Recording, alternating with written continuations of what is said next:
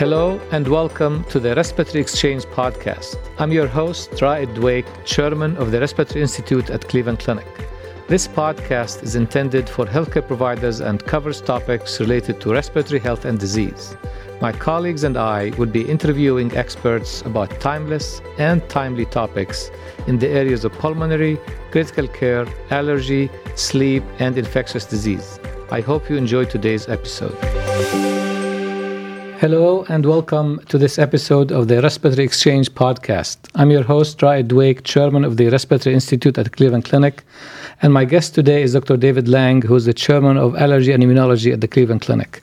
We will be discussing vaccine and drug allergies today. David, welcome. Thank you, Raed. Great to be here.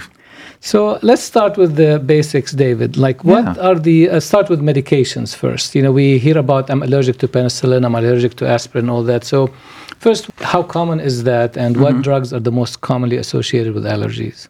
Thanks, Raed. That's a great question for starters. So if you could look into or if we together could look into the electronic medical record here at the Cleveland Clinic and look into the allergy field, what we would find is that the two most common medications to which people self-report allergy are antibiotics and analgesics.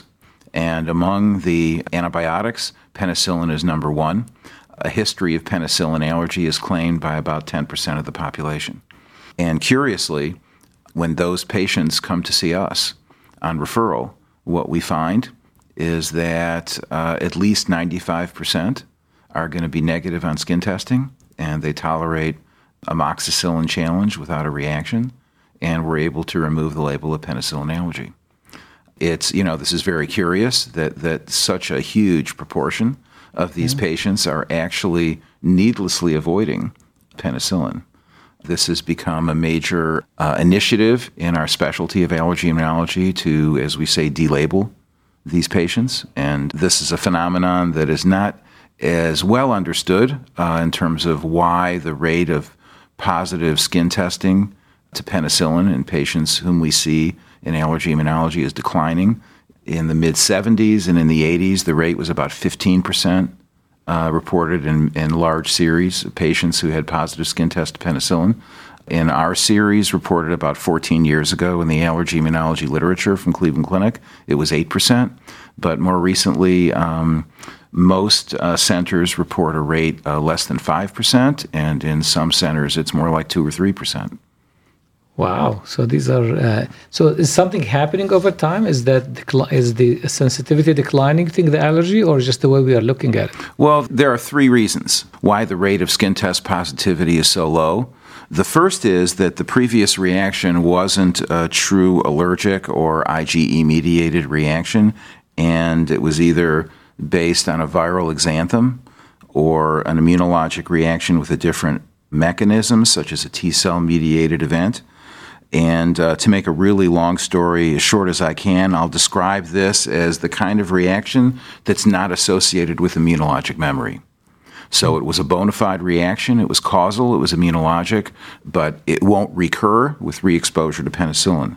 The second reason is that the prior reaction actually was an IgE-mediated or true allergic event, but with the passage of time and avoidance of penicillin-type drugs, the potential for reaction with re-exposure wanes, and penicillin can be taken again without a reaction. The third reason, which turns out to be the biggest chunk of the pie figure, if you will, the third reason is that it's a coincidence or a side effect that's misattributed to allergy. Somebody had an upset stomach, a bad headache. I can provide you with a long list, including a parent or a sibling who's allergic to penicillin.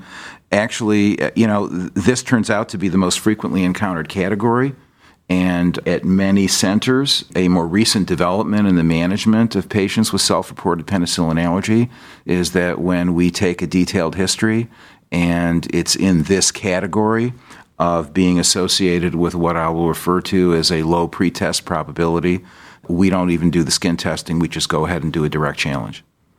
Wow, so it's kind of obvious even from the history. So you mentioned a couple of things, the IgE-mediated and the cell-mediated immunity. Do you want maybe, just for our audience, to kind of talk about those in the context of drug allergy? Sure. So there are quite a few categories of adverse immunologic reactions that may occur to drugs. And one of those, if you think of the classic, if you will, Gel-Coombs classification of drug allergy, type 1 or immediate hypersensitivity would be an IgE-mediated reaction. This is the kind of mechanism that we test for when we carry out immediate hypersensitivity skin testing. There are a number of adverse reactions for which we can't skin test, or I should say the skin testing will not be associated with value because it doesn't predict the potential for instance, a serum sickness reaction or another type of adverse reaction that's non-IgE mediated. We talk about IgE-mediated reaction, kind of symptoms and signs of that. Is that when they get like shock or So an IgE-mediated reaction would be the occurrence of symptoms such as pruritus, urticaria, angioedema, sensation of throat closing, difficulty breathing. Yeah, it can result in anaphylaxis, but other more common or milder manifestations of this would be urticaria, angioedema, or pruritus. So these are the serious consequences of drug allergies. This is what we'll be looking for, and that's what we'll be testing for in skin testing. That's correct. Focus. So it's an IgE-mediated. The unfortunate reality is that there aren't many drugs for which there are validated reagents for skin testing. So, for instance, patients who present with self-reported sulfa allergy, there's no skin test we can do. Although it's an IgE-mediated event, it turns out that with sulfamethoxazole, the IgE is generally produced to a metabolite of the drug, and that metabolite is unstable. So we could do a skin test to sulfamethoxazole, but it wouldn't have clinical relevance. Yeah, well, that's more complicated than I thought. I thought you could test for anything, I guess. Many patients and referring physicians also think that we, just do a skin test. But it turns out that it may not be valid. And it's actually the minority of drugs for which we have valid reagents for skin testing, for which we have adequate negative predictive value, which is as everyone knows, is the ability of the test to be negative when the allergy is not present. Yeah. So even if the skin test is negative, and with many drugs, it wouldn't rule out the potential for IgE-mediated allergic anaphylactic reaction because it hasn't been validated. Yeah, that's a very important thing to know. So I may still focus, I know we can talk to maybe treatment next of how you desensitize, but let's focus on diagnosis first a little bit more. So what are some of the common drugs that people have reactions to, but really there's no way to test for them, for example? So another one would be aspirin, and let me just back up and say a couple things regarding penicillin, because we have entered an era in which there is a major initiative concerning antibiotic stewardship. And getting back to what I said concerning the initiative in our specialty, there is now very good evidence that the label of penicillin allergy is associated with untoward healthcare outcomes.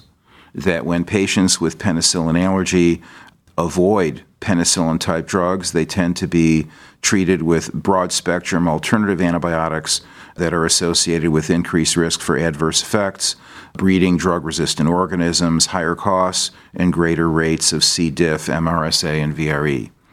So there are a number of studies now demonstrating that if patients are, again, delabeled, if you will, and we remove that label of penicillin allergy, that this is associated with improved healthcare outcomes over time. And I would add that the skin testing procedure that we carry out can be done safely even in young children, pregnant women, critically ill patients, and pre-organ transplant recipients. So there is an initiative within the field of allergy immunology. In fact, the American Academy of Allergy and Immunology issued a position statement indicating that penicillin allergy testing should be performed routinely in patients with self-reported penicillin allergy.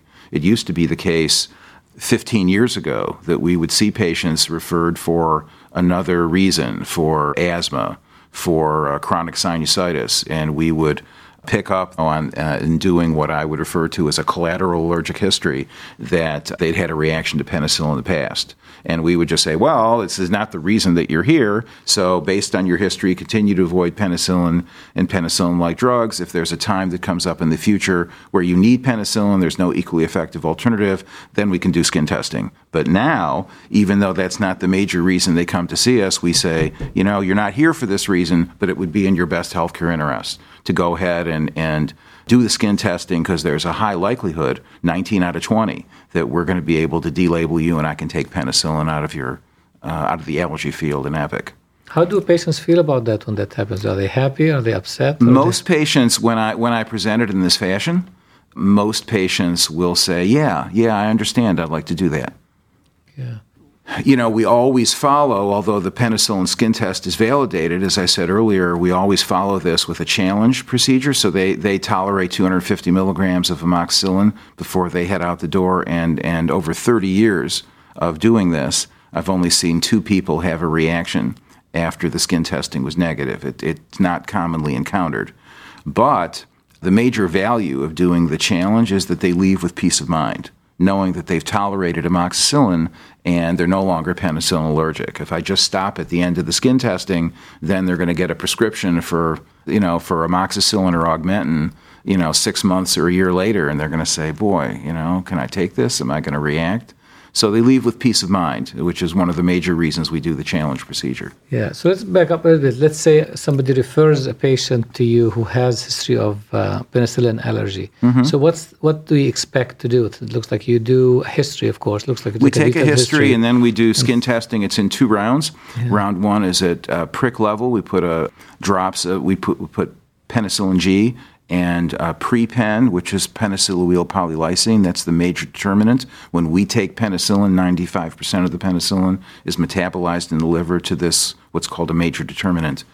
And 15 minutes, we put a drop on the skin and scratch through that drop so that the liquid gets underneath the topmost layer of skin.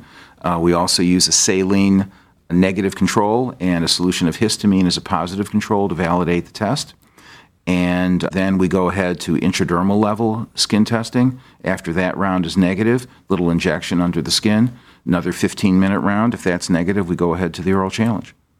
Yeah, that's great to understand the stepwise approach to doing this. So this way, you are confident, the patient is confident, and their physician is confident. And I'd like to come back to the fact that really the healthcare of these individuals is really affected, and that's really pretty striking. That's the fact that you have penicillin allergy. And I can see that maybe because maybe your antibiotic regimens are not always, they're always missing. A major penicillins are a major antibiotic that we use. Is that the main reason, you think, or there are other reasons that thought that the fact that once somebody is labeled with allergy to penicillin or another drug affects their healthcare outcome? Or is the main thing is that they just don't get the right antibiotics, or they have to get antibiotics? Seems to be that they don't get the right antibiotics. The nature of the studies that have been done, comparing patients with the penicillin allergy label, with these studies have been done at a number of centers now, where, for instance, in one study, they looked at patients with penicillin allergy who had been seen in Allergy and Immunology and had been delabeled, and compared them with patients who had the label of penicillin allergy who had not been referred. And that's one of the studies that demonstrated the untoward outcomes for those who continued to have that label as a result of receiving alternative antibiotics that, again, are more likely to breed resistant organisms, cause untoward effects, and are associated with longer length of stay and greater costs. So it looks like the major work in allergy. I just want to, in terms of the antibiotic stewardship initiative, which we're all aware of, this is low-hanging fruit. Yeah. In terms of penicillin allergy delabeling. So it looks like you said, did I remember correctly, 95% of patients end up not having allergy, even though they were told they had it at some point. In self-reported penicillin allergy, that's correct. But we really, you really need to have the patient seen by a board-certified allergist rather than going ahead and prescribing penicillin to these patients. Because there is, if you do it enough times, there is a significant minority group where, they're going to have reactions and they can be serious. Yeah, before moving to that minority group, another question I had is some people interestingly, they'd be labeled they have penicillin allergy, but they have taken, amoxicillin and stuff. And Right. that's like an obvious mistake, correct? If they've That's correct. recently taken it. Those are the kinds of people we just go ahead and challenge them rather than doing right skin away testing. Yeah. Okay. So now let's focus on the 5% that truly have allergy to a drug. Let's say maybe aspirin. Right. So let me just say one other thing. In those individuals in whom they have an appropriate history and the skin tests are positive, that implies that they're at increased risk compared to the general population for having allergic anaphylactic reaction with penicillin re-exposure, and they need to continue to avoid penicillin. However, there are situations, for instance, if somebody is admitted to the ICU with pneumococcal meningitis, and they clearly need penicillin, or a patient who has enterococcal endocarditis. There are situations where the patient definitely needs penicillin or a penicillin-type drug. There's no equally efficacious alternative. We can carry out a drug desensitization procedure where we give penicillin beginning a few molecules at a time. And so tell us more about this. What does it involve? Every 15 minutes, we double the dose. We try to do it orally if we can because the reaction rate is less if it's oral. If we have to, we do it parenterally. And there is a high rate reported in several studies, up to a third of patients who have some adverse reaction. It's generally pruritus or urticaria. But sometimes I think that's because people like me are walking in and out of the room every few minutes looking at the patient and saying, are you doing okay? Are you itchy? Are you having anything wrong? So ultimately we persuade enough people that, that they're itchy, that we give them an antihistamine. But there are the rate of serious reaction during a desensitization procedure, it's about a 6 to 8 hour protocol generally to get up from the few molecules at a time up to a full therapeutic dose. And they tolerate the penicillin-type drug as long as we're giving it to them. We have to give it to them continually. After we stop giving it to them, after 48 hours, again, their anaphylactic potential returns, so they need to continue avoiding it. Oh, yeah, so it's not a one and done.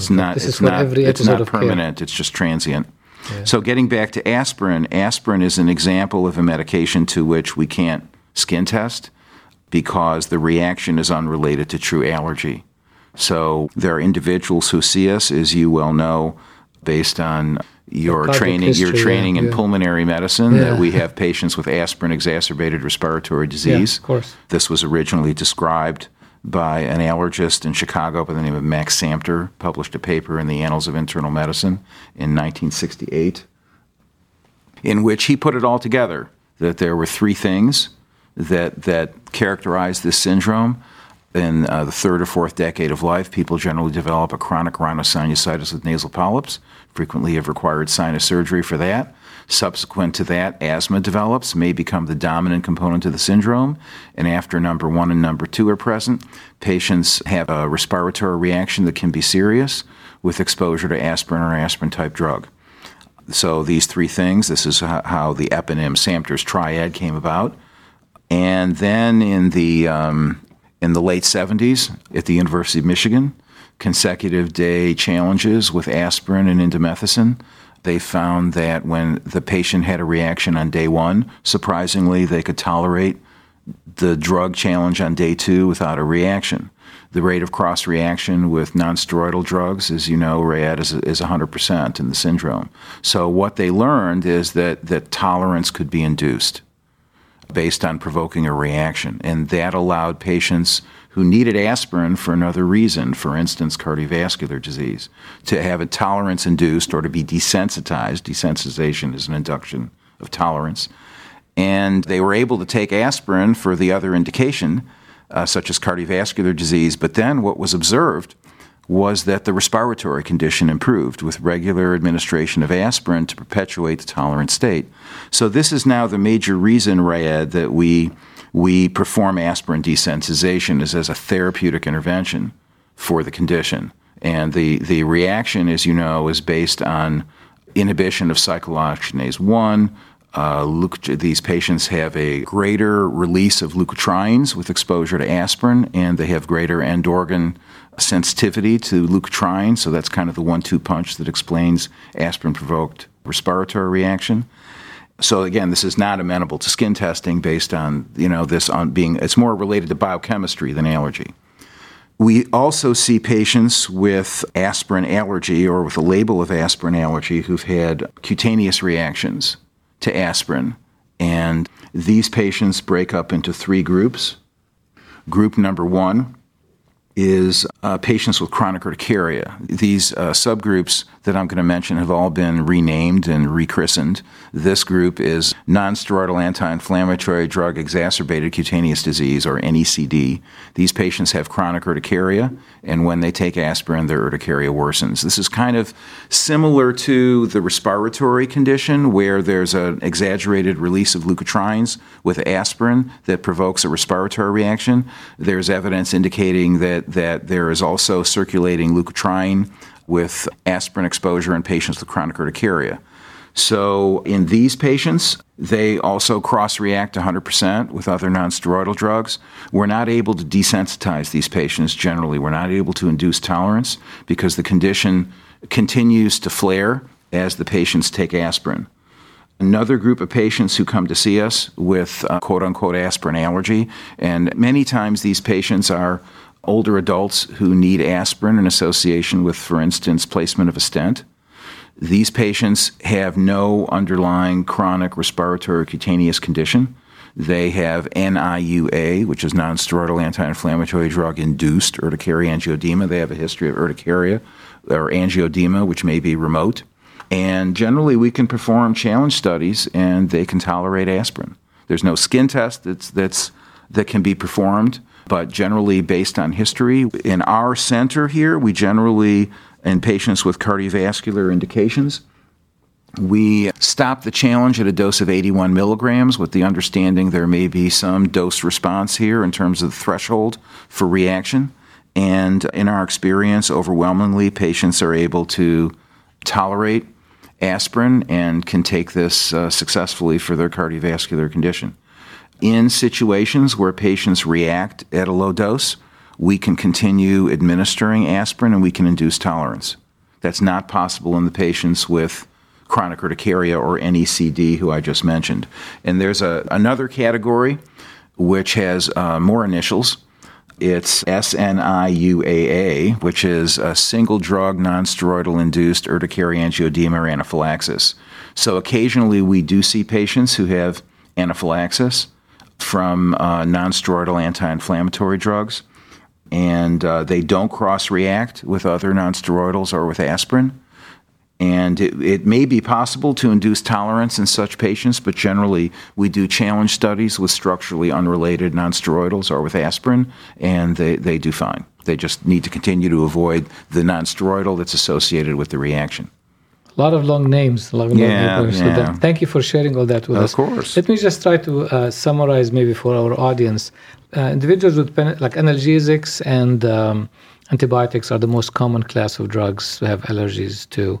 The penicillin approach usually is confirm the diagnosis and try to delabel them, either by history or by skin testing, and then desensitize as if really necessary. The aspirin approach is quite different because the diagnosis is clinical. There's no really skin testing, and the approach is either to desensitize to treat the underlying, the airway-induced kind of respiratory symptoms from aspirin, or for treatment for like something like cardiovascular underlying disease. So really kind of similar issues, but different approaches. So let's pivot now from drugs and talk about vaccines. Recently, especially with the pandemic, there's a lot of focus on vaccine allergic reactions. Although we've always had allergic reaction to vaccines, now with the talk of COVID, there's more interest in that. So can you tell us in general about vaccine reactions and then how COVID fits in that COVID vaccines? Sure. Vaccines consist of antigens that elicit a desired immune response, combined with adjuvants, which enhance the vaccine response, and excipients. And generally, the allergic or IgE-mediated reaction to a vaccine is directed at an excipient. So, for instance, the MMR vaccine has gelatin as its excipient. The Pfizer and Moderna vaccines have an excipient. It's polyethylene glycol. In the Janssen vaccine, it's polysorbate. Just to give you a bit of context, allergic reactions to the influenza vaccine occur at a rate of about 1.3 per million. And parenthetically, egg allergy is not a contraindication to getting the influenza vaccine. So the rate of allergic reaction to the COVID vaccines is actually quite rare. It's about 2.5 per million for the Pfizer vaccine and 11 per million for the Moderna vaccine. In our experience, patients who've had mild self-limited symptoms, including large local reactions, itching, hives, swelling, can receive subsequent vaccines, COVID vaccines, with similar reactions or less severe or no adverse reaction. We do have a skin test protocol here to polyethylene glycol and polysorbate that we use and do a challenge dose of polyethylene glycol. And in our experience, the overwhelming majority of people who come to us with concern regarding the possibility of the risk of allergic reaction can accomplish this evaluation and then receive the vaccine successfully. That's really good to know, because these vaccines are very effective and they're helping in fight the pandemic.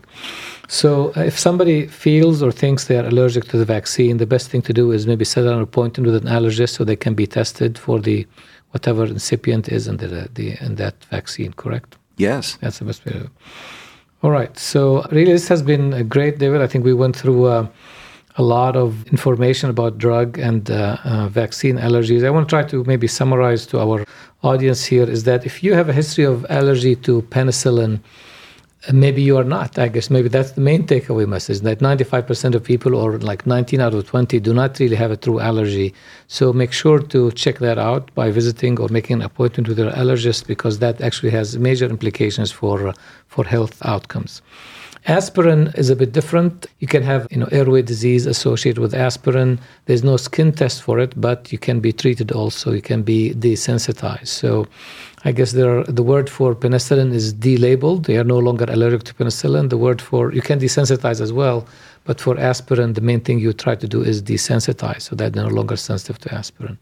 When it comes to vaccines, allergic reactions are very rare, but they also can be tested for if somebody wants peace of mind. Anything else you'd like to add to these takeaway points? It's been a pleasure to be here with you. Yeah, thank you, David. And thank you, everybody, for listening to our podcast today. Again, I'm your host, Raed Dweik, chairman of the Respiratory Institute at Cleveland Clinic, and my guest today was the chairman of Allergy and Immunology at the Cleveland Clinic, Dr. David Lang. Thank you. Thank you for listening to this episode of the Respiratory Exchange. For more stories and information from Cleveland Clinic Respiratory Institute, you can follow us on Twitter at CleClinicLungs or follow me at Raed Dweik MD. Thank you.